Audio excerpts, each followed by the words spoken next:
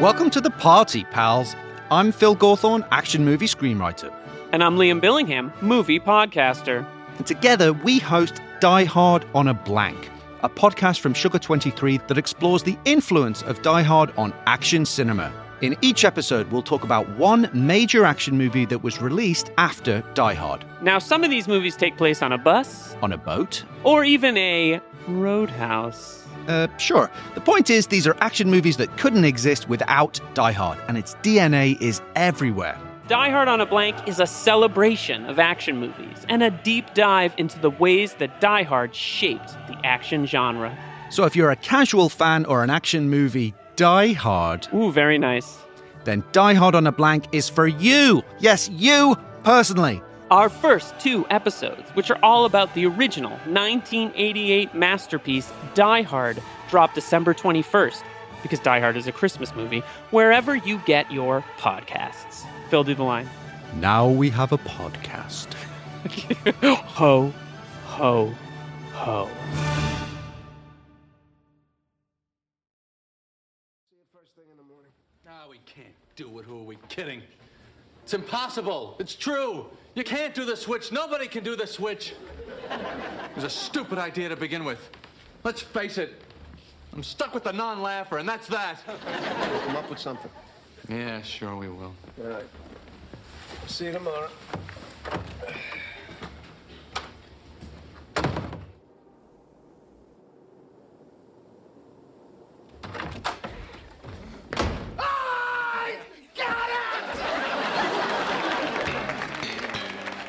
Welcome to Romerecast, a podcast about Eric Rohmer, his films, his working methods, and anything else that we want to talk about related to Eric Rohmer. I'm Liam Billingham. And I'm Sean Sandavaratna, and today's conversation will be centered around boyfriends and girlfriends, or My Girlfriend's Boyfriend, or L'Ami de Mon Ami from 1987. I thought the title of this movie was Girlfriends and Boyfriends, so when I was trying to find it in the book, in my Eric Rohmer biography, I was like, where is it? And then I went, wait, is it called Girlfriends and Boyfriends? I couldn't remember. So the title is something to talk about, for sure. Definitely. Yeah. Fascinating stuff. It seems to be a tradition now that when we record, I wear a hat and Sean has a drink. It's later in the day for Sean in New York than it is for me in LA, and so he's having a civilized beverage, which is a little early for me. It's getting close, especially because I'm on vacation. Sean, what are you drinking? I'm drinking an absinthe, and I've made a conscious decision that absinthe is going to be my beverage of choice. So this is like a new decision in my life. Like all the time? Yeah, like in the way that my father... Like instead of coffee? Like yeah. Instead of coffee before going to work, I'm going to have some absinthe in the morning. No, instead of like scotch in the evening, like the way my dad would come home and drink scotch after a day of work, I want absinthe to be my thing. It's like it's part of my like middle-age character development. I'm still kind of workshopping this bit.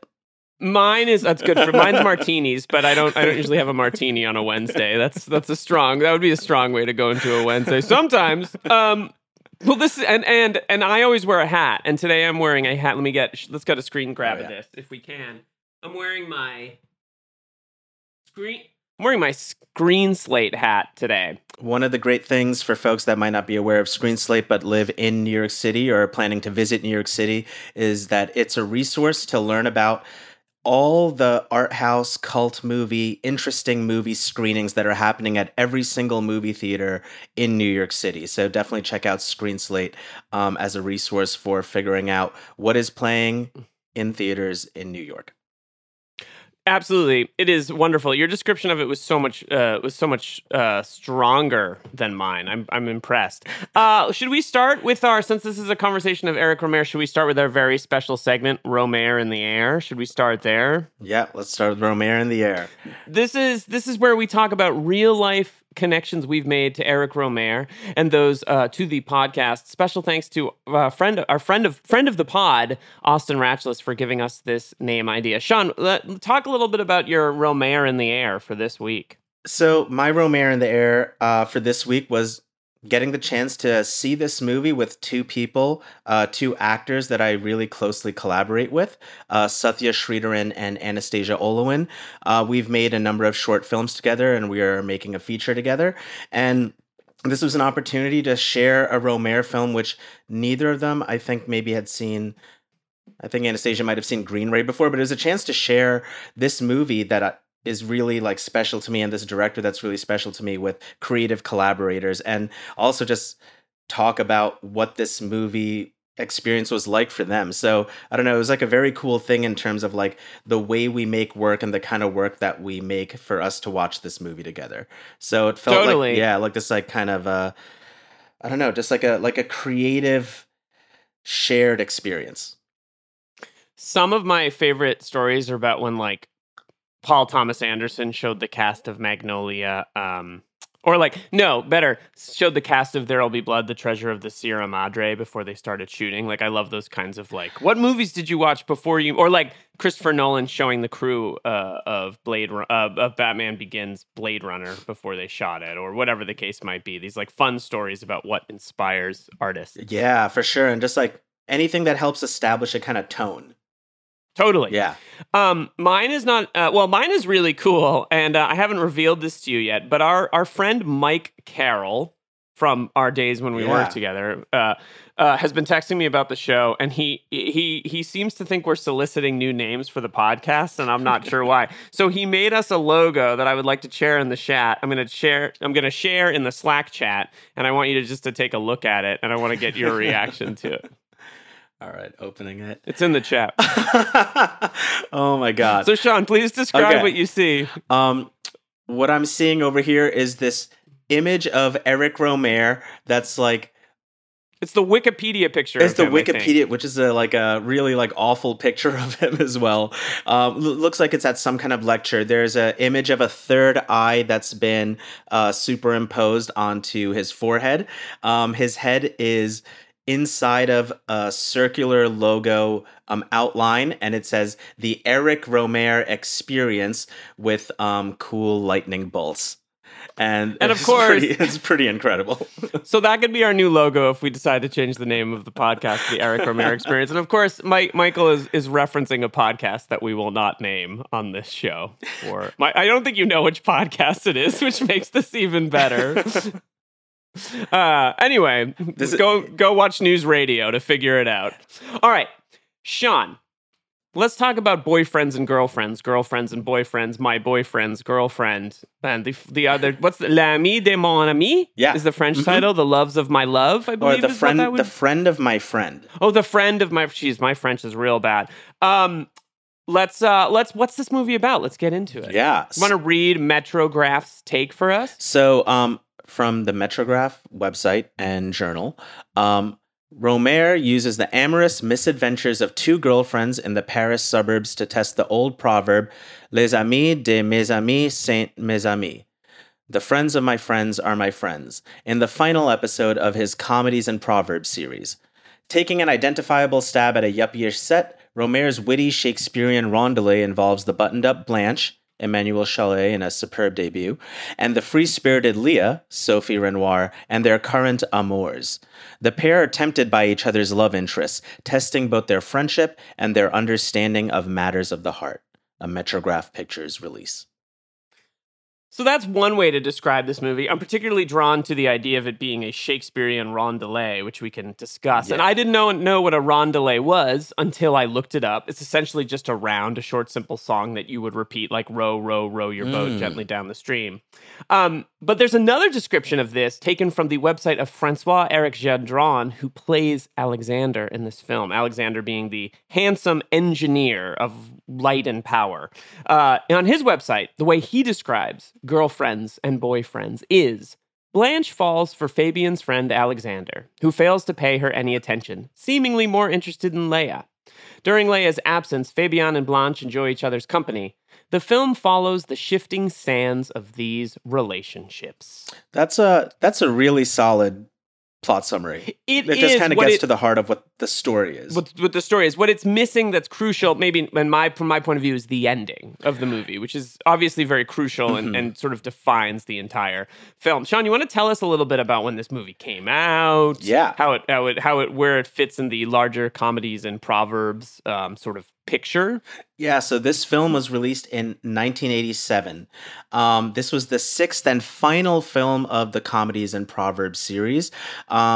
This is a series that he thought could continue, and if he ever felt like making more comedies and proverbs is something that he would just be able to jump back into, but this ended up being the final one for the series.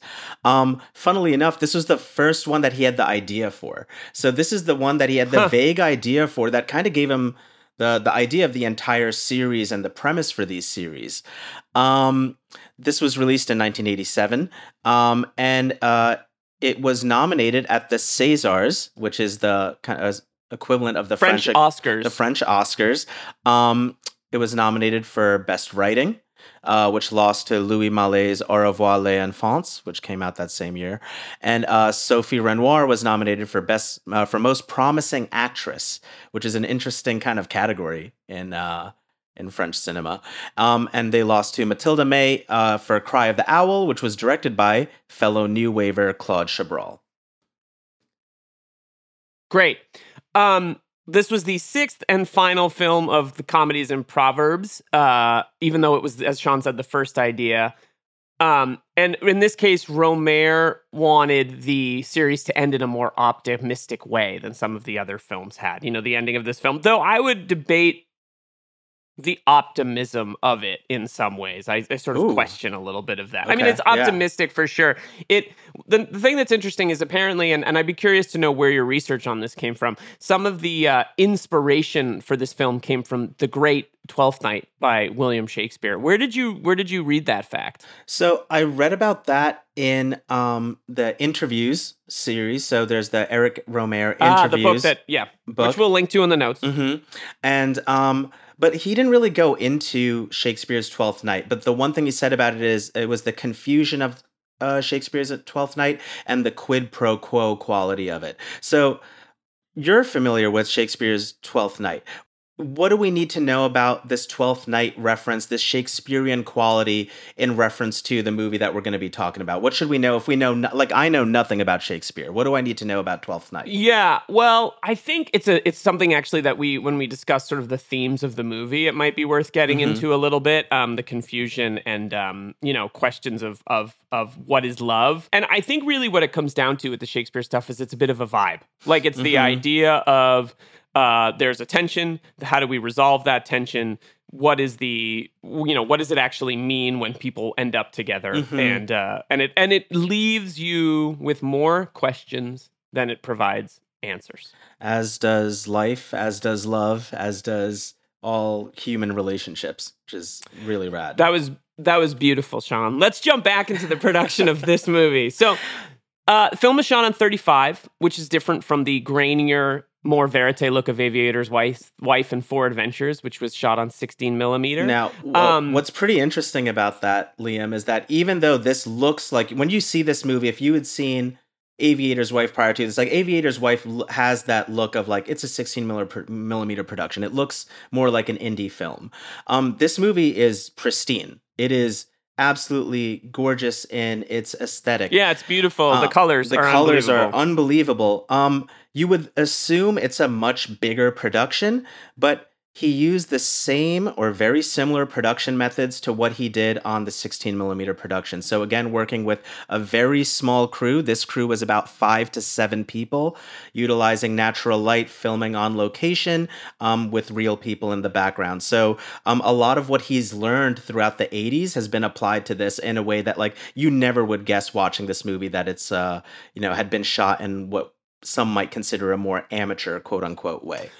It's interesting you say that because Anne-Laure Moret, who plays Adrienne, who's also an Aviator's Wife, was like, we had what you would think of as the bare minimum of a crew for shooting this movie, but it was too many people for Rohmer. He was driven a little crazy by the number of people who was on set, which I just think is wild. And this was 7, like about 5 to 7. 7 people. The film is 100 minutes long. We're starting to see a pattern here. A lot of his films seem to be 100 minutes long.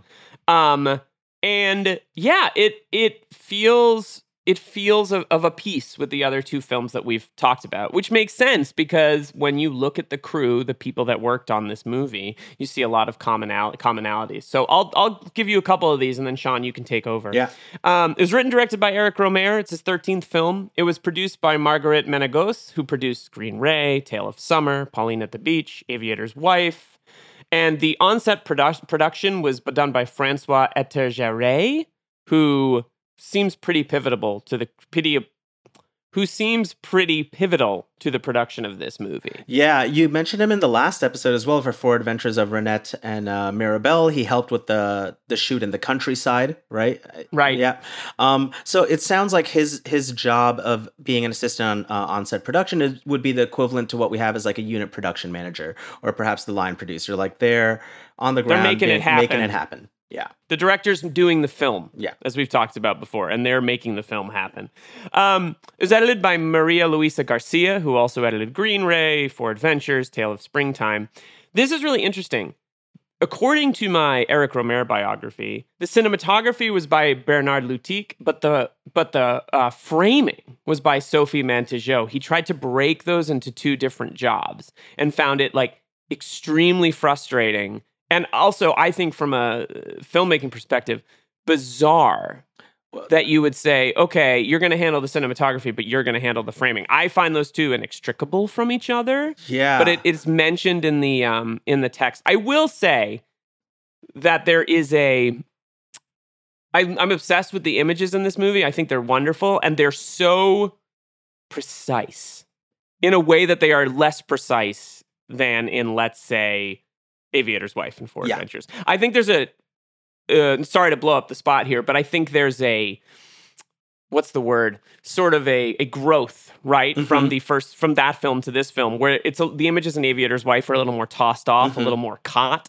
And here every moment is framed. Characters walk into pre-established frames. Yeah. There's very little panning. And when it pans, there's almost a Wes Andersonian quality to the pan, where we pan into a composed frame. Yeah. Or a character walks in. Camera movement is very limited in this movie. Framing seems essential. Oh, absolutely. And I mean, that's so interesting. I feel like in this movie, I really feel his debt to silent cinema, and that's what I kind of feel in his framings. Is just like very direct, very simple, but like this is the frame and this is what we're gonna see, and he only will film like kind of what we need to see. That's really kind of bizarre actually about the splitting of the jobs in a way that it's not bizarre in America and maybe on larger productions. On larger productions, you have your camera operator and you have your cinematographer. But the way Romer had been working had been with Sophie Mantegeot on these, what he calls the amateur films, where she is in charge of the zoom. She's in charge of all the framing. He even says himself, like, I'm not really great at framing. So he entrusts his cinematographers. So it's a wild thing for an incredible capturer of images. Yeah. I'm not good at framing. Cool, that I'm fucked Right? at framing. Dude, I feel like what you described as an art hangover when I watch these movies, of like equally inspired, but also like sometimes a little intimidated and depressed. Like, can one make a movie better than Romer? And like, it's kind of an intimidating thought. Yeah, I think that's not the fear you should have, but I understand. That's not being critical, by the way. It's that's what should inspire. For sure. To come back to your point, I totally understand. I've never been on a camera crew. I've only ever worked with, but I totally see the difference between an operator and a cinematographer, an operator executing on the cinematographers. But this idea, and look, we're talking about a linguistic difference. We're talking about a cultural difference. It's hard to and we're talking a little bit from the perspective of folks that have studied industrialized filmmaking, right? But the idea of delineating between a cinematographer or someone doing the cinematography and doing the framing, they're so linked to me that like it still seems very, very bizarre. And especially like bizarre, especially with his say it like philosophy of just wanting to streamline production as as much as possible. And it makes me wonder, like, how much of that was thought out beforehand, or how much of that developed on set in the making of this movie, where he decided, you know what, I want Sophie to be handling the framing, and Right. Bernard, I want you to focus on the lighting and the direction in which we're shooting. It is Perhaps, fascinating. yeah. Let's launch through the rest of these credits. Yeah. Because I want to get into. We haven't actually talked about what we think about the film, though. I know how you feel, but I have not told you how I know. feel I'm about the movie. so excited. So excited. The sound was by George Pratt, who did Aviator's Wife and was really interested in natural sound. He was assisted by Pascal. Excuse me. He was assisted by Pascal Ribier, and the sound mix was by Dominique Hennequin. There's a moment in this film. There's a lot of shots of people walking away in this movie, which I think is really fascinating when he chooses to show face and when he doesn't. There's a big reveal in this film where we do not see the person being spoken to that I think is so effective. But there's a moment where Fabian and Blanche are walking away from the camera, and as they walk away, the sound fades too, naturally, where they're moving away from the microphone. And I just think that doing that in a non-mix way, in a on-set, meaning I think what we're hearing is the production sound as they walk away, is amazing. It's amazing because it feels like a documentary. It feels like, for lack of a better word, it feels as though it's actually happening, as opposed to I'm mixing the sound in a post-production studio in like Paris 6 to 8 months after we shot this. Instead, it's no, they walked away, so the sound's going to do what the sound would do. There's also a moment where there's a big gust of wind and they don't clean it up. The wind is just on the soundtrack. All these imperfections, he'd mentioned this talking about one of the previous movies in the interview book that I'm reading, adds to the quality of reality. So all of those things like location, sound, and like really being very direct with the sound and having these characters walk away is so in line with like a philosophical approach to how he shoots things. Right. Yeah, it's really interesting. So it's a bummer he never wrote a book the way that like a Robert Bresson wrote, notes on cinematograph, that where we could really hear about his thoughts on filming. Well, but he's given plenty of interviews. I think it'll be our duty to in some Should way we write the book? To in some way compile our notes into what is the working methods, and this could be a future episode as well. Something that's just focused on like how to make a movie like Romer. Totally. Yeah. The music in this film is by Jean-Louis Valero. He was instructed to write music we don't notice. The film was distributed by Les Films de Lusange and the Compagnie de Eric Romer. Les Films de Lusange, am I saying that? Am I anywhere near how that's supposed to be said? I feel like I'm not. Les Films de Lusange. It was founded in 1962. I took 4 years of high school French, but I know. Then you're far more qualified I know for me. Nothing. It was the one class I cheated in pretty much all of high school. Wow, this really is turning into a different podcast. Do you want to talk about it? The company was founded in 1962 by Eric Romer and Barbette Schroeder, another super important person in French cinema history, still important. And then it would later be run by his producer, Marguerite Menegos, who is credited as in the opening producerial titles on this film. It's actually the first title that we see is that of the production company and the producer, which is really important because without the producer, like the movie's not happening. Totally. I'm going to just throw a note in here. Let's streamline through the cast a little bit. Yep. Yeah. I think we should... I think the Letterboxd reviews are cool, but maybe save them for a little bit later as like a closing segment. Cool. Not because I don't like them, but because I think we should get into the movie. We should get into the movie, and we have a lot. We're going to be trimming live as we go. Yeah. I think that what we've done here is great so far. Cool. But I think we want to keep rolling through. Let me just set another marker so I can... Okay, great. The cast, Sean, do you want to give us a little rundown of the cast of the movie? Just some names? Yep, I'm just going to keep it very brief. We have Emmanuelle Chalais, who plays Blanche. She works in City Hall in the Cultural Affairs Department. She is our main character. This is her first major role. Then we have Sophie Renoir as Leah. She's a student at a computer school. Our main character, Blanche, meets her during lunch, and they become fast friends. She is the great-granddaughter of the painter Pierre-Auguste Renoir, and she is the daughter of cinematographer Pierre Renoir and the grandniece of director Jean Renoir. So she is coming from a pretty prestigious history. Describe this as anything besides French art royalty. I mean, this French is like art royalty. That's it's unbelievable. That's what It's Sophie unbelievable. Renoir is. Yeah. Then we have Francois Eric Gendron as Alexandre. He's a businessman or engineer friend of Sophie's that Blanche develops a crush on. And then we have Eric Viallard as Fabienne, Sophie's boyfriend who is a scientist. Two very quick things Yeah. about that. One, Fabienne is the name of a somewhat inconsequential character in Shakespeare's Twelfth Night.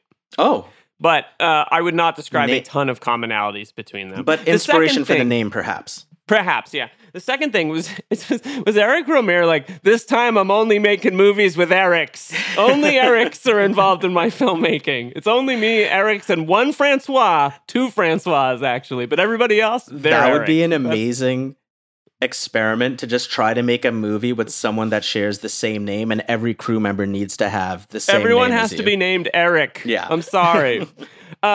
Returning from her work in The Aviator's Wife, Sean is... Anne-Laure Murray as Adrienne, an artist who is dating Alexandra earlier in the film.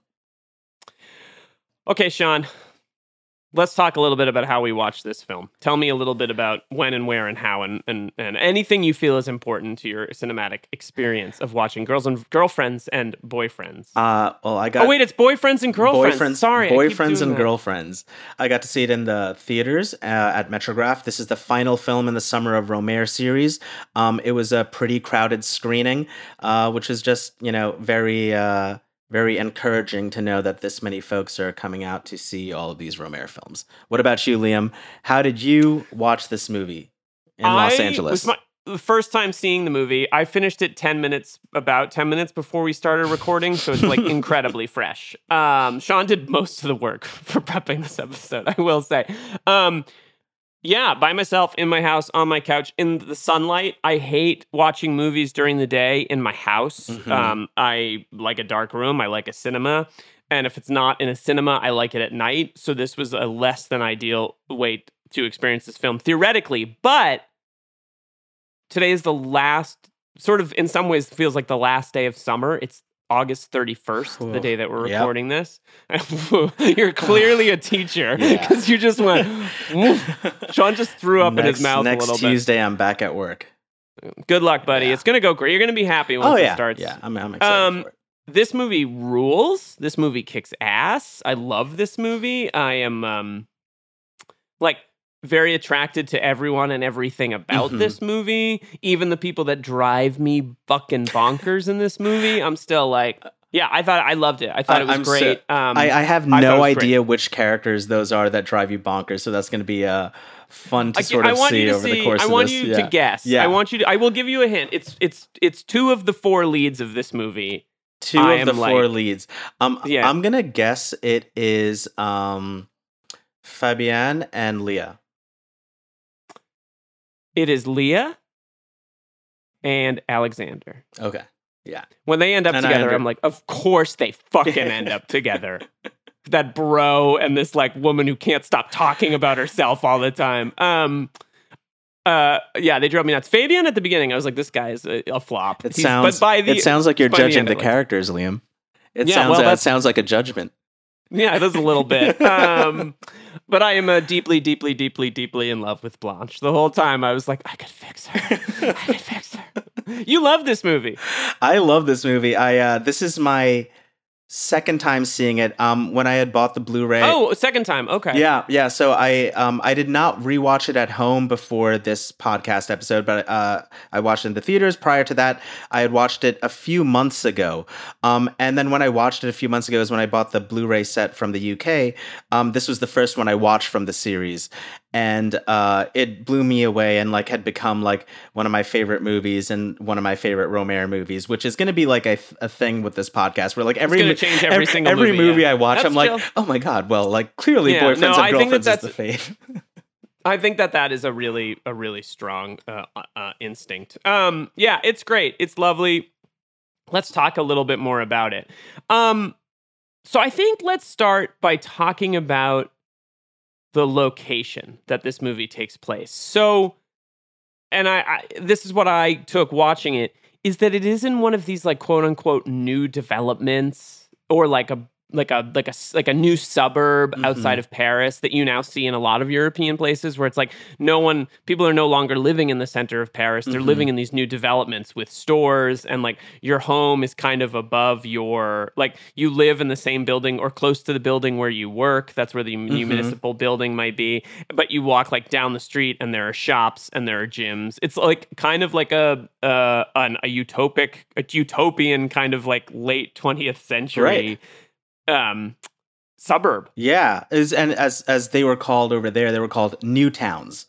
So this was a new town in a town called Cergy, which is 28 kilometers from the center of Paris. It is really interesting, this whole idea, and like, you start to see the rise of this, I guess, everywhere in the world. This is happening in France. This is happening in America, and has been happening in America since the 50s, but really ramping up. And it also is happening in cities now. Like if you spend time in cities, you're starting to see mini versions of these, like apartment buildings with gyms and food courts. And like, why would you ever leave? Yeah. Especially in the, this started well before, but in the post-pandemic age when people are working from home. Yeah. There is this feeling of, I never have to leave my like 3-block radius. Right. Because I have everything I need. Yeah, everything, the whole idea of all these sort of towns that get created is like, how can you have all the amenities that you need in your life readily accessible? You have a public space, you got a supermarket, you got a bar, you got your gym, you have your social places. And as long as you have friends and family over there, essentially you never really need to leave the town to really do much. It feels like two things. One, it feels as though this movie is kind of like hinting at the changing, from at this point a director who's in his 60s, hinting at a changing, not only Parisian but French society, a more sort of like urbanized, a more modern kind of France, where you feel as though, we're not like in tiny coffee shops in Paris. Right. We're in like, new sprawling kind of centers. And it feels like the kind of place where, and the movie illustrates this, you can bump into someone 3 times in a single day, which I think contributes to this idea of the film as what you've called like a bit of a Romerian screwball comedy. Yeah, for sure.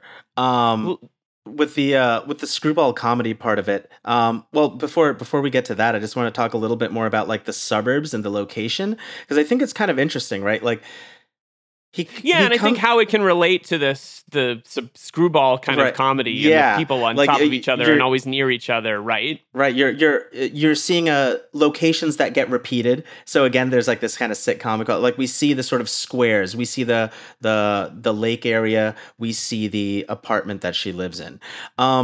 It also, like, I wonder how much of this is like Rohmer giving a commentary.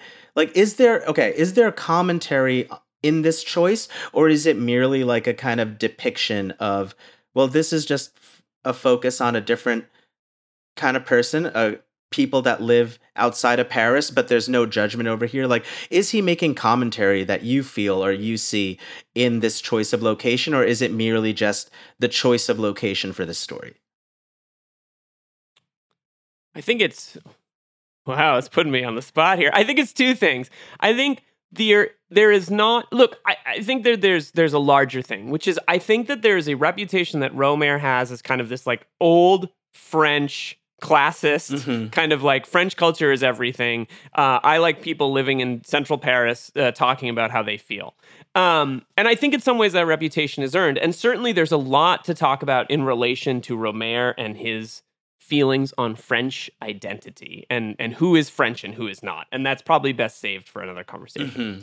However, if there's something that these films have shown me, especially for Adventures of Renette and Mirabelle, and this film, is that Rohmer is deeply interested and I think sympathetic to young people in France. I think he wants to understand their rhythms. He wants to understand the way they think. He wants to understand the way that they love. And I think he sees parallels between perhaps like the sort of more Parisian living of the 60s and what evolves into this more suburbanized living in the later era. And I would claim no expertise on either of those subjects, but what I would claim in having seen some of his earlier films in this film is that he's trying to adapt to the circumstances and to the way that people are living in the moment that they're living. Right. It's a real document of like, how are young people living now and in a new context. I think that's a really great way of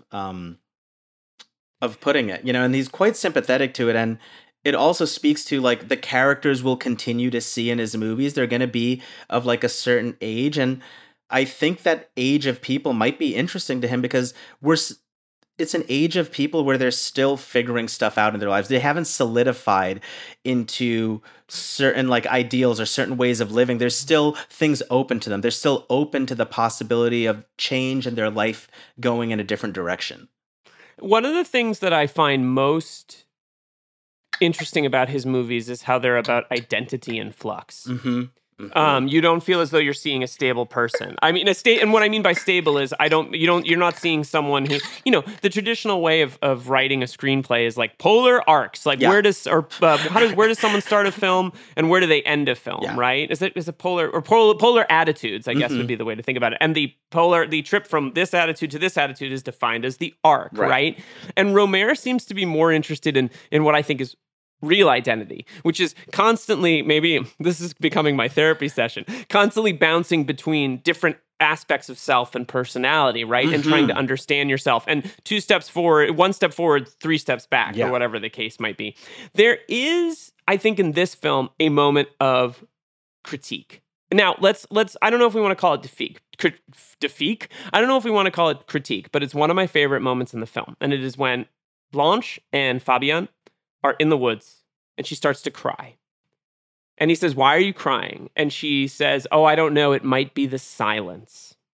And I think there's a lot more going on than just her crying because of the silence. I think she's thinking about her life. I think she's thinking about her relationships. I think Blanche is one of the a really great female character, and that she's given the space to exist in that way. Yeah, she's doing a lot of like emotional heavy lifting in terms of performance throughout the film as well. And understanding who she is. Yeah. And I think that this movie manages to manifest a sense of inner self in a way that, like, despite a filmmaker, there's a lot of different things to talk about here, but he really knew how to show surfaces, but he used those superficial things that we watch, people's behavior, to get at something deeper. The critique that I think exists in this film is that in this new age, in this what is becoming this like hyper technical, hyper local way of living, in terms of like, I'm Parisian, but I live on the outskirts and I have an Old Navy down the street from it. There's a moment where you see an Old Navy sign and I'm like, wow, globalized global living is becoming a thing in the late 80s, right? Yeah. You have to wonder if he's like, and he's an environmentalist, cares deeply about the environment, he cares deeply about the landscape. If some part of him is like, the silence that we all need to live to exist with does not exist in these new spaces. And if that ain't a contemporary idea and how we live now, I don't know if there is one. So I wonder if that's a bit of critique. Yeah. What do you think? Yeah, I think potentially. I think in merely sort of the way he frames it, he allows us to answer these questions or have these ideas pop into our heads. I don't know how much of like he's trying to say, like, here it is, like, I'm showing you this Old Navy sign, like, or you see this Old Navy sign framed over here so you can have these connections. But we're seeing Blanche walk away in this shot, and we also see an Old Navy sign, and now you can put 2 and 2 together. Two together. Of how totally. How you want to see it. You actually brought up a great thing talking about sort of Blanche in that moment over there, and Blanche is our main character for this film. This movie starts off with a really incredible introduction that sets up the web of relationships. And what these characters do... the title cards. I forgot about those. Almost like a sitcom. It's almost like a sitcom. It also reminds me, we talked about the screwball comedy, and, like when you watch like the old trailers for like a Cary Grant, Katharine Hepburn, like, Holiday or Philadelphia Story, and you get the actor title cards. It's like starring Cary Grant, and you see Cary Grant in a moment in the movie or in a moment from his life. Katharine Hepburn, you see a moment from that starring in Holiday, right? George Cukor's Holiday or whatever. Did I get that right? I might have fucked it up. I don't know if it's Cukor, but yeah, right? Yeah. So like there is this kind of like screwball comedy, sitcom-y quality to it. So we're introduced to Blanche, and she's at her job. And we'll actually meet all these other characters at their job. So we just see the character doing a mundane task at their job, and that's really all we'll ever find out about what it is they do. But it helps set up these characters, at least just some of the kind of like demographic info that we need to know. But what I want to ask you, and what I want to start to talk about, is like, what do we know or understand about Blanche? You know, she's our into this film over here. She's ostensibly the main character. Who is Blanche, and what is she going through? What is her sort of like circumstance? Well, I think that the thing that I think of when I hear that, and I find very relatable, and I wonder if you do too, is that she works for the cultural affairs department, and she's kind of like a bureaucratic job, right? She's a bureaucrat, but she works sort of like in the equivalent of what I feel would be like people that work on arts councils in cities in the U.S. and like manage arts programs or manage cultural programs, or like, you know, and maybe have backgrounds that they went to paint school, they went to art school or wherever, and they've kind of transitioned into this like, well, you know, probably stable kind of existence. And I think that, which she's not begrudging of. You know, no, she's not begrudging of it at all. Her job. She's very European. Yeah, she doesn't want to be an kind artist. You know, I think at one point she talks a little bit of like, oh no, like I like, you know, like I enjoy what it is that I'm doing. So it's not this sort of like I'm stuck in like this Antonioni malaise of modernity and bureaucracy, but this is her position. No, but there is clearly a well of emotion that she is underwriting that her is that repressed. I don't know that she's like quite dealt with, and the fact that she's positioned as a culture worker maybe simplistically makes you think like maybe she is a geez man, that water bottle all over the pop bill. Maybe this episode brought to you by water bottles. I think she's a little frustrated in her life. She's a little frustrated in her love. I don't think her issues are career related. Correct. I think they're love related. Yeah. But I do find it interesting to when a character is posited as a cultural worker and what that means. Everyone is sort of has these jobs, but in a great way, their jobs are not the center of their lives. They go to their jobs, they take their lunch break, and then they go home, and they have the space and time in their life to think about love. We understand that they have jobs that exist, but their jobs are not their lives, and their lives are revolving around the desires that they have in terms of their romantic relationships and friendships. You know, friendship is a huge part of this movie as well. After this introduction, she meets Sophie. Sophie Renoir, who's playing the character of Leah. Blanche is sitting at a cafeteria. Leah comes in, takes a seat with her, and then they begin this friendship because Blanche does not want to eat alone. She would prefer to eat with someone, and so would Leah. And so just this immediate desire to share this time, share lunch, and share a meal with someone leads to this friendship. Over the course of this friendship, we learn a couple of things. Blanche is single. She does not have anyone in her life. She hasn't had a boyfriend in 2 years. She hasn't had a boyfriend in 2 years. She might have some low self-esteem. We find out over the course of this film, like she doesn't quite see herself as attractive, or maybe feels like she's like a little plain. Like she'll often like question like Blanche, girl, it's not her true, looks. Girl. Blanche, I love you. And it's really great casting too, because Sophie is like Sophie Renoir. Leah is a little bit kind of bewitching, which is a word you used to describe Jessica Ford last week, and I think also applies to Sophie Renoir. So they have very different vibes. Sophie Renoir, Leah, is much more sure of herself, very confident. Blanche is not very confident. And they meet a friend over teaching Leah how to swim, because her boyfriend, Leah's boyfriend, is into doing things at the lake. At the pool, they meet Alexandra. Alexandra is a friend of Leah's that Blanche then develops a crush on. Kind of like a real kind of go-getter, confident, maybe alpha male-y sorted person. Nice guy. He's a bro. But a little bit of a bro. But like nice a nice bro, guy. But a bit of a... And then we meet Fabienne. Fabienne is Leah's boyfriend. He is a little bit more serious, a little bit kind of more like down to earth, not like this kind of like very little like bit of a confident. stick in the mud when we first meet him. Little bit kind of a It's stick in the mud. It's just a little emo. Calm down. Yeah, bud. when Everything's they gonna be first fine. meet, they're like, Leah's late for something, and so he's like, we get to see him in this moment of like a little frustration of like, well, what are we gonna do? Are you coming with me, or are you not coming with me? They're in the middle of like trying to have a plan, and that's how we first meet them. So now we've created this kind of like web of relationships of who is dating who likes who knows the other person. And it's over the course of this movie, we start to see all these wires begin to get crossed as people try to figure out their desires and chase their desires. Yeah, we basically have two pairings, and throughout the course of the film, they switch. In the beginning, Blanche is in love with Alexander. She eventually falls in love with and ends up with Fabian.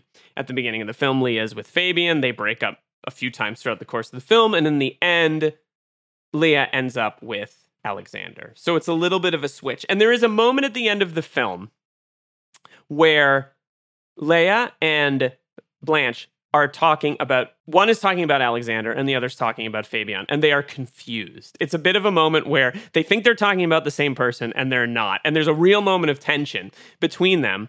And then they realize, Blanche is like, oh, I'm talking about Fabian. And Leah is like, oh, I'm talking about Alexander. And then they kind of laugh and they have this sort of like, oh, okay, everything's fine. And then they kiss and it's better. And then for about 3 seconds, they're really angry at each other. They are not happy with each other.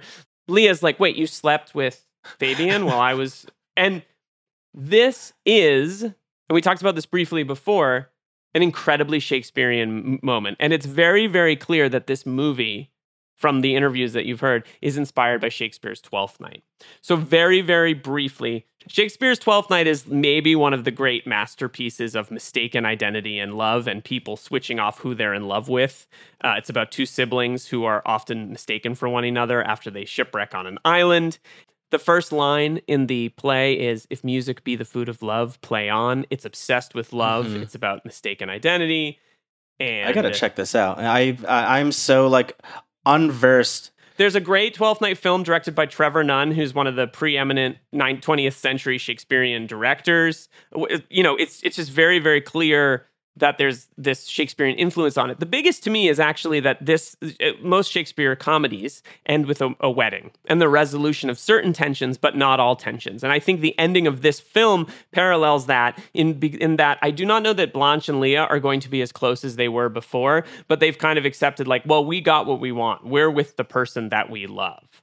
And this sort of mistaken identity and this sort of like melancholic humor that I think defines this movie definitely feels a little bit like it's a Romerian screwball comedy, So there's a web of relationships that you've already pointed out. There's miscommunications, there's misunderstanding. All ends well, which literally a Shakespeare play calls All's Well That Ends Well, which, spoiler note, it doesn't. And I think that it's really important that you say in the notes here, hard truths about love and how one lives their lives are learned. So we as an audience are kind of like reflecting, and I think this is key to a Shakespearean comedy. They're really entertaining, they're really fun, but they kind of like leave us reflecting on our own experience. Yeah, and also like the way we live our life. These characters over the course of this movie through these web of relationships are figuring out like, what is the value of loyalty? What are the limits of loyalty? How does one deal with their desires and what they give into and what they keep at bay? And how do you make decisions? How do you make the ultimate choice that you want to make about your life? There's so many interesting things with like Blanche, where like she has this crush on Alexander, but as we're watching the movie, we see as an audience, there is nothing between them. There's never any kind of chemistry. There's never anything. But she's decided... She can't talk to him. She can't talk to him. She doesn't know how to talk to him. But he's handsome, and she's sort of decided like, oh, well, like one must have a crush on someone. And I remember going through this in like grade school. It's like, oh, well, like, who do I have a crush on? Oh, I have a crush on so-and-so. Why? I don't know. Like you don't really know why. Because I have to. I have to have a crush. Because it's identity. Our identities are in flux and we're trying to figure out who we're attracted to. And I think that this gets to something that I think is really key in this movie is that I think, and we've talked about this a little bit, you have to be a little bit older to really appreciate these movies. Because I think if you're too in that zone of life, you can kind of be like, ugh, I get it. You know, like a little, you're like sort of life too closely feels as though it's part of this. But when you're older and you're in an established relationship and you might be like, you're not amorous in the way that you may have been before. You're kind of like, oh yeah, like, oh, the beauty and folly of youth simultaneously. And the fact that she sort of says, I was in love with an image and not a real person. Right. So Alexander is the image of love, the way that we've been fed, which is an interesting thing to think about in the context of a globalized world. Yeah. And the person that she's actually in love with is a Fabian, right? And I think that the movie plays with those pairings in really, really interesting ways, especially the costuming and the color in the costuming. And so I want to toss this to you, but I want to say one thing, which is at the end, when the unions are established, when Blanche is with Fabian, and Fabian is wearing blue and Blanche is wearing green, and the other pairing is Leah and Alexander. Alexander's wearing green and Leah is wearing blue. And there's this very, very smart choice throughout to kind of pair colors, to pair complementary colors. And we see this over the course of the colors. movie. There's like very intentional choices that are being made in terms of like color blocking and what characters are wearing. And it's a way of sort of just like, you know, in a naturalistic film, having these kind of visual signifiers of and creating like visual storytelling through these costume choices. But it also is like really telling us about helping indicate what you're describing over here, which is who is with who, and we kind of get to see that in a very visual way through these color juxtapositions.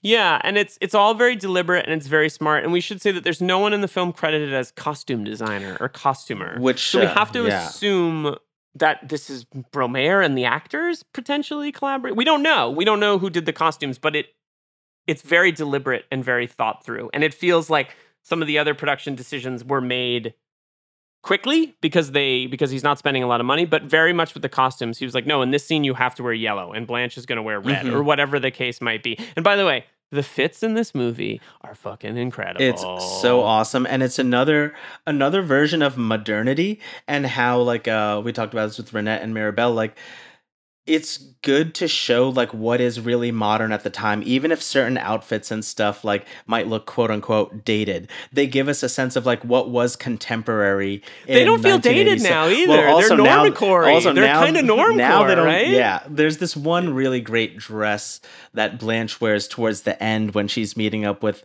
Leah at a cafe, and that's like, you know, it's like her dress up outfit. It's the outfit that she's wearing. Yeah.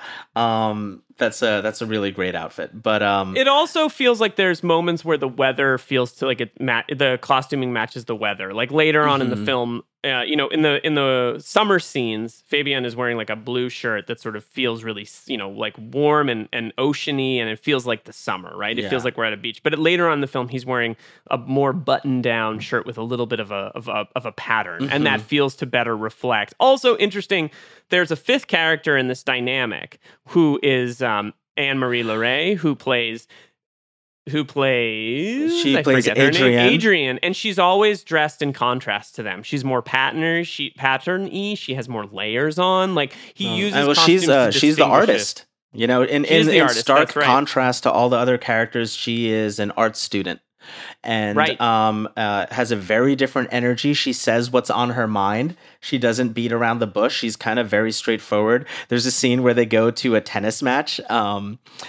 Leah's not there, but Blanche has been invited, and it's basically everybody minus Leah.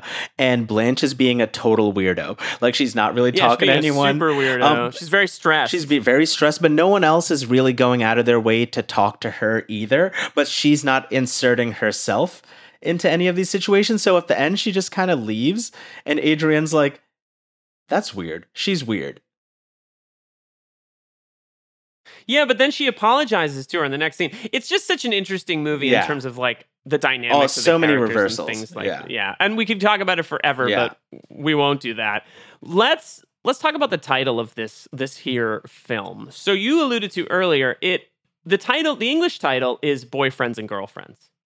Yeah, so the new English title is Boyfriends and Girlfriends. So that's what it's been called with this new re-release. That's what it's called in the Blu-ray that I have. Previous to that, it had been called My Girlfriend's Boyfriend. Which sounds like a mumblecore movie. Which sounds a little mumblecore, and it's, we should definitely do an episode on mumblecore in relation to Rohmer and what are the connections and what are not the connections. That He's exist. a little mumblecore in a sense, but certainly not a mumblecore filmmaker with at all, zero mumbling, with absolute intention in every single line. Even the mumbling is precise. It's probably a good way to think about it. Even the mumbling's precise. So then it's also been titled My Boyfriend's Girlfriend. Then you have the French title, which is L'ami de mon ami, which translates to the friend of my friend. So what I'm interested in and curious about is, like, after having seen this movie, what is the title that best communicates what this movie is? What does the title say about the movie? Because I think all these titles speak to very different aspects of what this movie is about. So let's start with Boyfriends and Girlfriends. What is it about that title? What is evocative about the title Boyfriends and Girlfriends? Well, I think rather than talking about each one in sort of outside, rather than talking about each one individually, I think I'm going to tell you which one I think is the best one. Okay.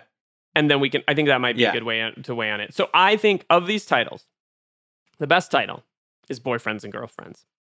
Here's why. And I didn't look at your notes, so I don't know what you said. There's no L'ami de mon ami, the friend of my friend.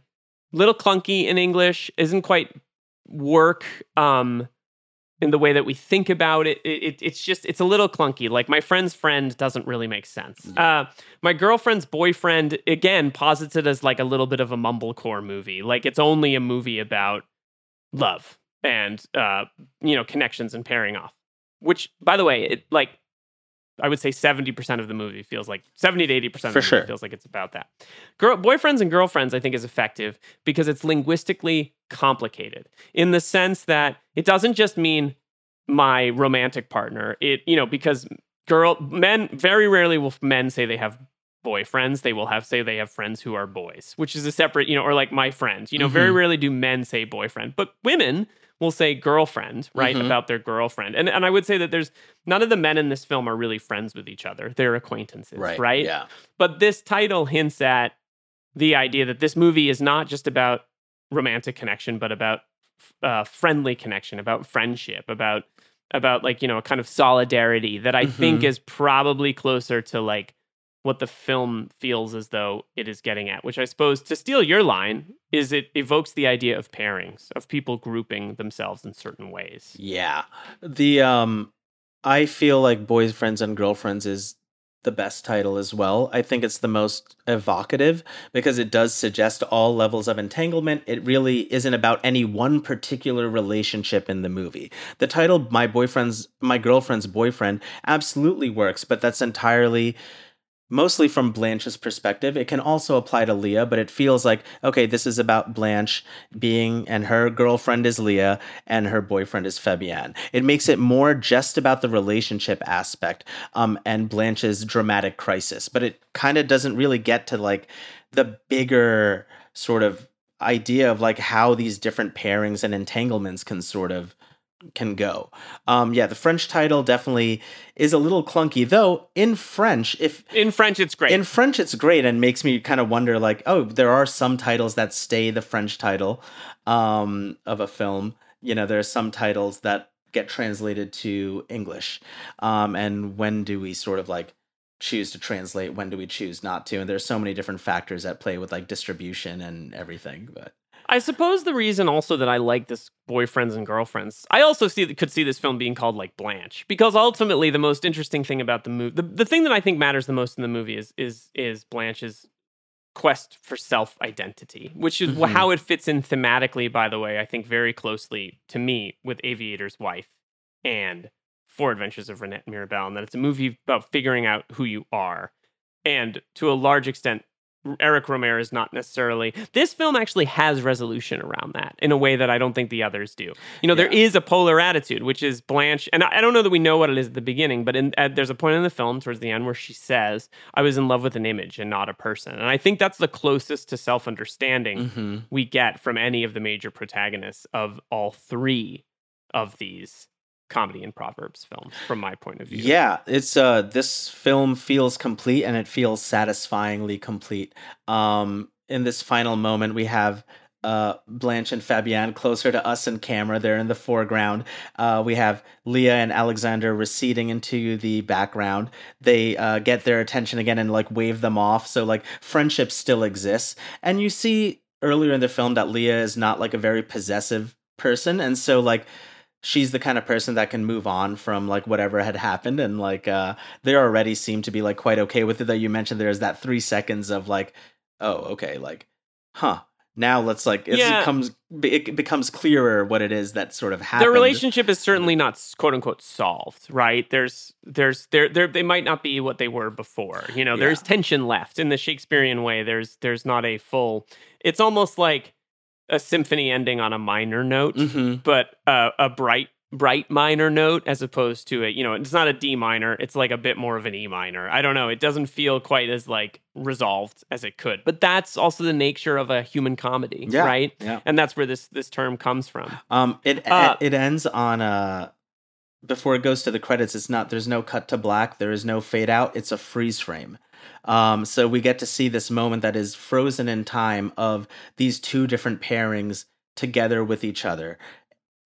Fabienne and Blanche are embraced in this moment, and then the credits just roll over it with natural sound playing in the background. So it's kind of like this moment that's frozen in time, but through the audio, we have time progressing forward. But they are like now like, let's remember and let's stay on this sort of idyllic moment of union. No matter youth, no matter where things may go in the near future. And this is why I think like it's interesting. Rohmer seems to be not the curmudgeon that that he sometimes often is credited as, but is really a figure of curiosity about where the world is going and about what it means to be French, what it means to be young, what all these things they matter to him. And I think that that's been one of the greatest things about watching these later period films first is he never stopped evolving as a filmmaker. And I think that that's pretty exciting. Great movie. Yeah. Great movie. If I had to recommend a Rohmer film for folks to start with, Boyfriends and Girlfriends would be the one. I would love to ask you why, but I think we should save that for like 20 episodes from now when we've gotten through all of his films. How many films did he make after this? Because this is 1987. Now, granted, he didn't die until 2010, I think. I think he had made at least about like 12 or so, probably more films afterwards. After this? His final one being in 2009, I believe. Like right before passing away. Yeah. Yeah, he died at 90 years old. Man, this guy, 89. This guy, woof, he really stuck around. Good for him. Look, this movie kicks butt. This movie rules. It's so good. Yeah. Amazing movie, and it was again just like also seeing it in theaters. Everyone was laughing. Everyone was moved.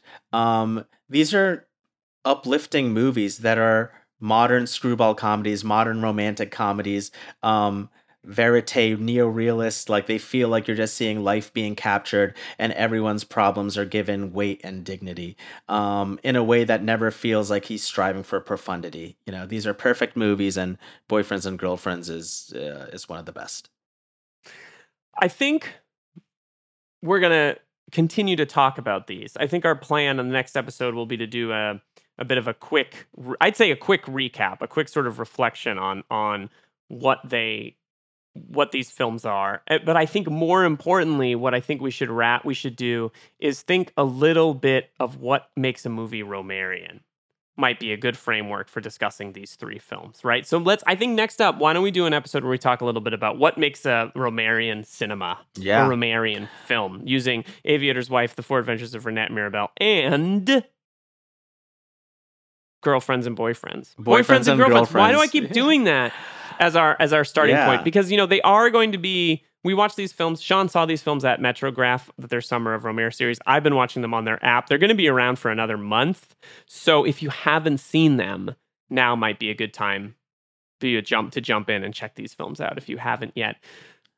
You can find us on social media. If you have thoughts, questions, concerns, comments, follow me on Twitter at Liam G. Billingham. Do not follow me on Instagram because it's none of your business what goes on there. But you can try to follow me. Maybe I'll let you. Sean is the Instagram man. Sean, tell us where should we follow you? You can follow me on Instagram at The Brown Sean, SHAUN. That's also my social media handle on all social media platforms. And we are also both on Letterboxd. So follow I'm trying us on to update it more, Letterboxd. guys. I did a review of The Devil's Own last night, 3 stars. Yeah, get on there, check it out.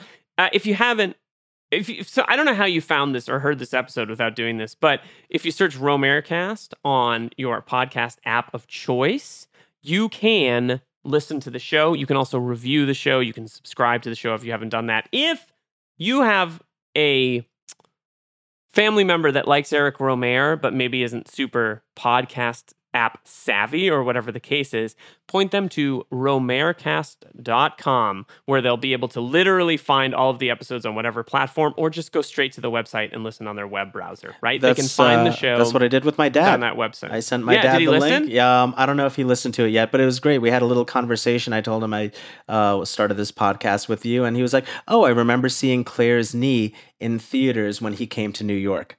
He couldn't remember a whole lot about the movie, but a lot of my love for like this kind of movie came from like my father seeing stuff like this, and so like it's an interesting sort of lineage of like being introduced to art cinema through my immigrant father that was just going to these movies in New York during the 1970s. That's so interesting. My dad definitely was not an art cinema guy, but he was a genre cinema guy. Mm-hmm. So I think my love for genre cinema comes from my dad. This was a blast. We'll be back in a few weeks with a little bit of a sum up of these films, and I think a larger conversation about Eric Romer's cinema. Thanks for listening to this episode of Romarecast. Adieu. Adieu. Bah, j'avais tant de Adieu. mentir pour toi. Et ben, moi pour toi. Bonnes vacances. Bonnes vacances. Salut, vieux. Salut.